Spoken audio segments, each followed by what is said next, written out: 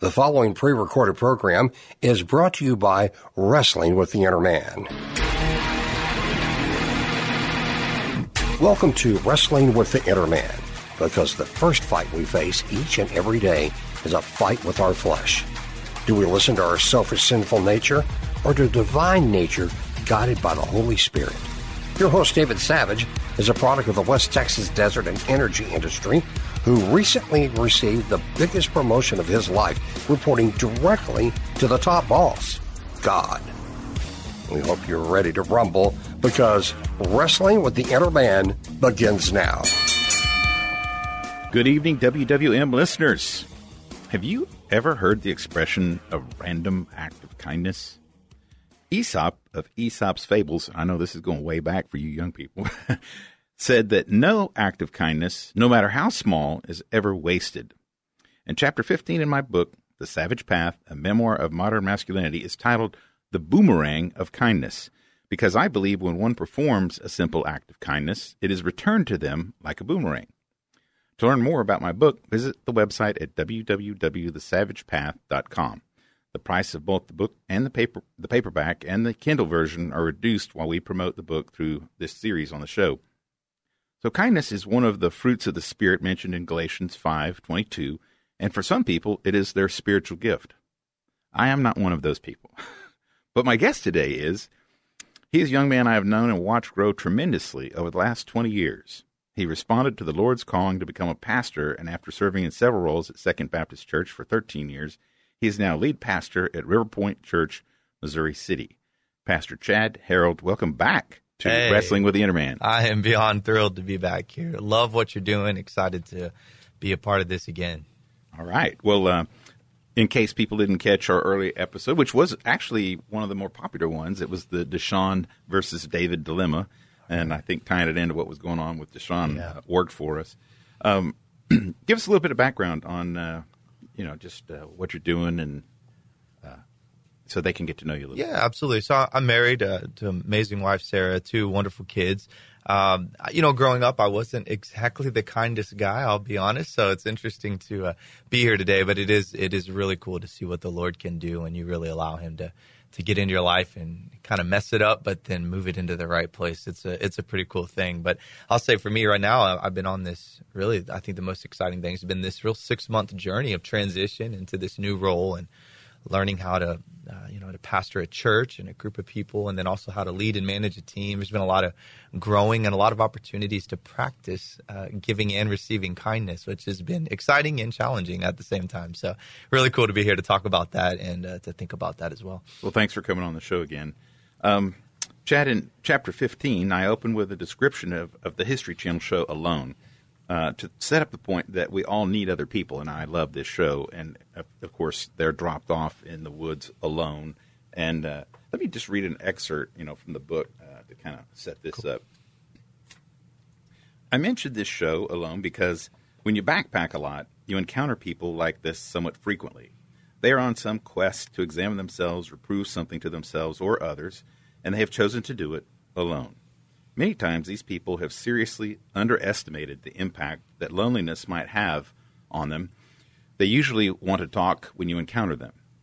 Sometimes when you are hiking with a group and you do not have the same belongings, you can be quick to dismiss these people. After all, most of us have retreated to the woods to get away from others. However, information is important in the backcountry, and there are no newspapers.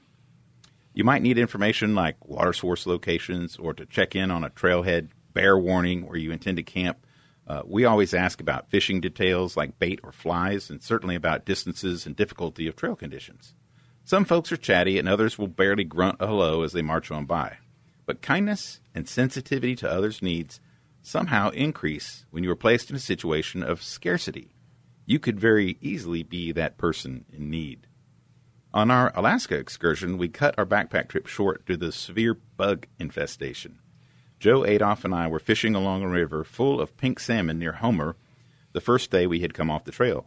While we were trying our luck, we encountered a young Japanese man angling in the same area. His English wasn't very good at all, but he was extremely eager to talk to other fishermen. He had been by himself for weeks already, and we could see that he needed company badly. With gestures and a good deal of repetition, we communicated that we planned to hire a guide the next day and go fishing for halibut. He became very excited, so we asked him if he would like to join us. He practically hugged us and became very animated. It didn't seem like much to us, but he kept bowing and thanking us profusely. We told him where to meet us at the marina and how much it would cost, and told him to meet us there in the morning at the appointed time. He was there at the marina waiting for us like a little kid going on his first trip with Grandpa. We could plainly see that this experience was something very special for him, so we slapped him on the back and treated him like one of our own. We caught a lot of big halibut and high-fived each other on a beautiful day out on the water. His big grin was infectious and constant throughout the day, and we took a picture of our catch with him and 2 other men who came on our boat to fill it out. I don't remember his name, but I do know that he appreciated that special day being with other people who loved to do something that he loved to do, but might not have been able to communicate well enough to arrange the charter or get others to go with him so he could afford it. Being kind to that young man was something very simple and easy for us to do, but it clearly made a tremendous impact on him and his ability to live out a dream for a day. Adolph, Joe, and I felt warm inside all evening as we dined on fresh halibut with the other 3 from our crew for dinner. So, Chad, what was going through your mind when you read this chapter of the book? Well, 2 things come to mind. One, fishing with you could be dangerous. So I'm watching my fingers even now as we sit here. But, 2, and I think this is interesting, you won't be able to, and I never thought about this before in this simple thought, you will not be able to give or receive kindness away from people. So it's interesting, right? Everything that we think about when it comes to kindness is generated around people, which is interesting because the very thing that can be so difficult, people, is also where we find one of the great gifts of life, which is the ability to give and to receive kindness. So it's nothing profound, but it was just interesting to me that if you live an isolated life or you are away from people, you miss this opportunity to experience kindness. In every story you had, it involved people, some way, shape, or form, which that's a simple thought, but really interesting. As I was reading that, I just couldn't shake that. So, yeah, well, there was a big campaign of Be Kind to Animals also, which was like maybe from the Humane Society or something. But it's true, to experience it, it really needs to be like a human interaction. Right. Yeah. Well, in the study guide in the back of the book, I referenced scripture to frame a small group discussion for each chapter, and that's really what we're trying to do here is kind of model how a small group would work. And since you're someone who's read the book and I wrote it, that's how we're doing it. And for chapter 15, it is Galatians 5:22. But when the Holy Spirit controls our lives, he will produce this kind of fruit in us: love, joy, peace, patience, kindness, goodness, faithfulness, gentleness, and self-control. Here there is no conflict with the law. So, Chad, as a pastor, do you see kindness as a fruit of the Spirit receding or rising today? I think, unfortunately, I would have to say receding. Now, with that, I'd pause and say there are glimmers of hope. We see as people start to walk with God, as the Spirit starts to move in them, we do see things come to life. And so there are glimmers of hope. But really, just in general, if we look at the world, there really is a receding when it comes to kindness. And I think the real challenge is in our culture, in our country, we're struggling with a fundamental challenge, which is selfishness. Yep. It's selfishness. And when we are so focused on ourselves or our own things, we fail to notice others. And I think that's what brings us to really the problem. I think about, you go to church every Sunday, right? You go to the same church. Mm-hmm. Okay. So if I told you today, ask you today, how many stoplights do you run into on your way to church or from church? Probably couldn't tell me. No. Right? But if I said, okay, the next time you go to church on your way home, I want you to count the stoplights. Tell me how many you find. You could tell me easily, right? Why? It's the same route, same destination, different focus. Right? And I think that the issue we're facing and the reason we're seeing kindness start to dissipate is selfishness. Our own things become the root. And really, the hardest lesson for really anyone, but especially young men to learn, is that you are not the main character in everybody else's story. And when you figure that out, like all of a sudden you start to see the world differently. And I think if you're caught up in yourself, it just makes it so difficult for kindness to be the heartbeat of your story. And so we've got to be that. I mean, that's a struggle we all face, even today, even now as a pastor, as a believer walking with God. I can still get wrapped up in my own stuff and totally miss all these opportunities that are around me to give and receive kindness. So I think selfishness is a huge reason why we see that. I couldn't agree with you more. And there's also this, the social media and the phones and the earbuds, I went to Texas A&M University. I started in 78, graduated in 82. One of the few people that actually did it in 4 years. But it was customary because it had been in all military school just until late in the 60s. And so all those traditions of the Corps and everybody, you looked people in the eye and you said howdy to everybody you saw on campus, everywhere. And I go back to football games now. You can't even get eye contact with people. And then if you do, they've got their earbuds in. And just being, that's part of being kind, is just being, acknowledging, hey, there's another person there.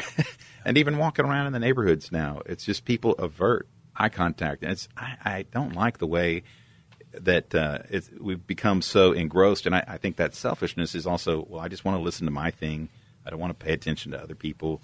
And I would have to agree that it's on the wane. But in the story that I told, when you're backpacking, when you're in a situation of scarcity, you tend to be more kind because you're suffering, or you're seeing other people suffer, and you're aware that there's a very small gap between you and that other person. It could easily be you. If your stuff got wet, if the bears got your food, whatever has happened. And so I think, unfortunately, God works it out like that.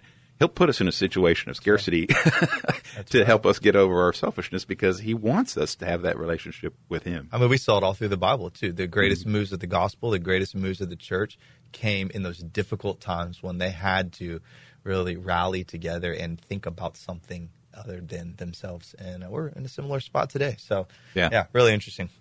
So how have you tried to be kind to others? What are some examples as a pastor? How are you kind to others? Yeah. Well, I would say one, it's, first of all, we don't want to put a false narrative out there. It's a constant battle, right? We're always battling this, and so being kind is something we all desire to do. As a pastor, we're held to higher standards, so I don't get as much grace as some, but I still fall short in this, and I think the key is learning from it. But I was thinking about kindness and stories, and there were a few stories that came to mind, but there's one I want to share that I think it'll be interesting to see the end of this. But it was years ago, actually, when my wife and I were still dating. She was leading a small group of young girls. So they were in junior high. I think they were in 6th grade, and it was about Christmas time. And she said, I really wish for Christmas I could buy these girls a Bible, because none of them really have a good Bible to use as we're doing this study. And so in my mind, I go, perfect, I can help with this. So I started saving. I was working Interstate Batteries, just a little job. And so I started saving some money. I found a coupon, a good old Lifeway. I found a coupon, 35% off, something like that. And so saved up all my money. I went ordered these Bibles. I bought them, used the coupon. And if I'm honest, I gave the Bibles really because it was about impressing my then girlfriend, right? And so we gave these Bibles. Well, cool. And I made a promise never tell anyone who gave them to him, blah, blah, blah. Well, years later, I'm standing in the lobby at that same church. I'm on staff now. And this girl comes up and she goes, "Your wife is amazing." I go, "Oh, of course I know that. But tell me, well, what is it?" She goes, "This Bible. She gave me this Bible years ago." And she's like, "I still use it today." Of course, I didn't say anything, but in my mind, I go, "Wow. That's so cool." It's like one of those gifts that the boomerang. Yeah, exactly. It came back. And so to that moment, that was so good. But I think it's so funny to point out, and the reason I wanted to share this story is because, to be honest, that kindness was still wrapped in selfishness. I mean, the idea was to impress my girlfriend, but maybe help some people along the way.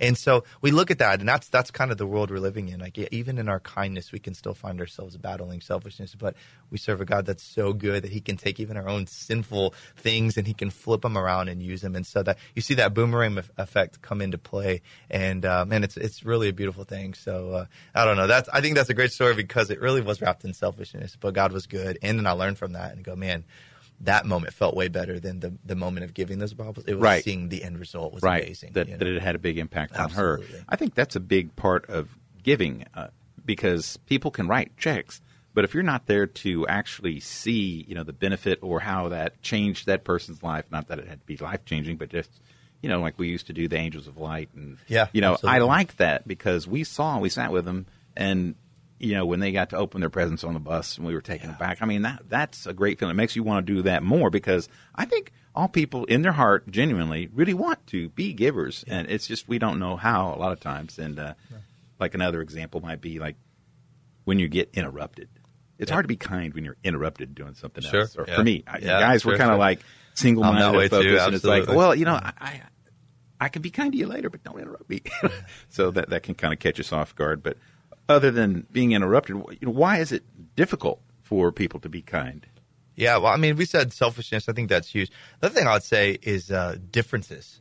It's differences. I mean, so often our differences keep us from kindness. And you could list a bunch of things: politics, race, economic status, religion, denomination, personality. The list goes on. But instead of being curious and learning about each other, we get judgmental. And the moment we get to that place, I think kindness really just doesn't stand a chance. So we're so focused at times on ourselves, we get wrapped up in our differences that we miss the chance to be like God's called us to, which is to love and to kindness. So these are the two things I think get in the biggest way of us just simply being kind to each other, because we allow these two things to get in the middle of it. It just drives a wedge and makes it so difficult, Yeah, differences. That's a good. It's stereotypes. It's interesting, because we had an election recently, and I was a poll greeter, and so I'm just standing at the appropriate distance, and I'm asking people if they'd like information on the judges or a sample ballot, and I don't know which party they're going to vote for or anything, and you can just see this kind of guardedness of people, like, oh, I don't want, or maybe they really want it, or they're sizing you up, trying to visually get some cue that you either agree with them politically or not, and people make bad assumptions. You might see someone who's from an immigrant or another nationality, and you make. But it was really easy, actually, for me to be kind to those people, and then the response was so positive. I was really, even people that didn't agree, but they just want to talk with other people and say, hey, we can still get along. We don't have to go to your corners, and come out fighting, and that's unfortunately, what has happened a lot. Curiosity over judgment. Oh, so big. And there were other people that were working for opposing campaigns, and you're like, man, now we're going to compete for who gets up. But we actually were friendly with them, and it made an afternoon where when you volunteer to do something like that, you're like, oh man, this could really be a bummer. But it was actually a great afternoon. We had good weather. That's so too. good. But yeah, I think that's so good. Stereotypes, judging, differences.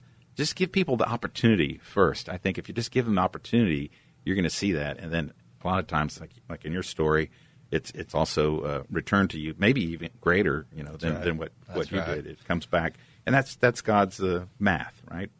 So, what's the best example you can think of when someone else was kind to you when you really needed it? Yeah, this one's interesting. So, one of the kindest things anyone's ever done for me was also one of the hardest things anyone has ever done to me or said to me. So there's this story, and I'll try to give you the quick version.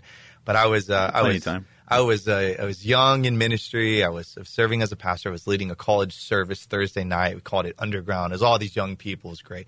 So I just finished speaking. I came off the stage. I was feeling pretty good. It was a good message, whatever.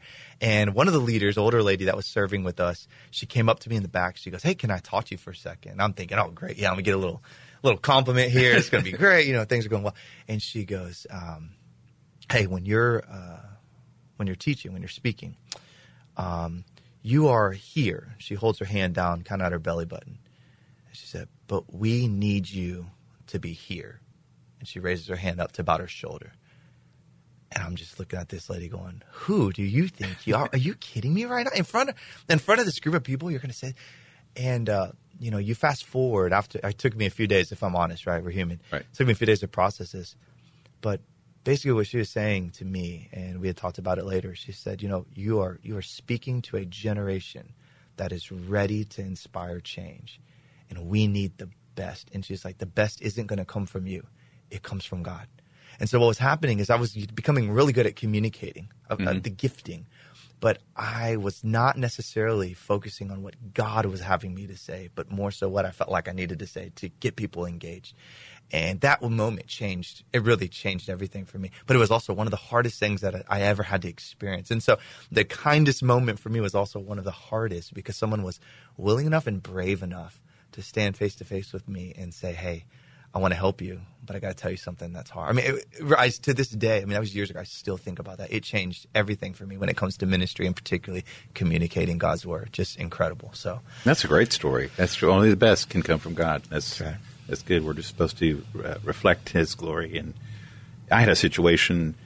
We were at a retreat our kids were involved in some program, and I was driving my wife's. We had bought her that little Pontiac Solstice, and it was turbocharged, and I didn't get to drive it much.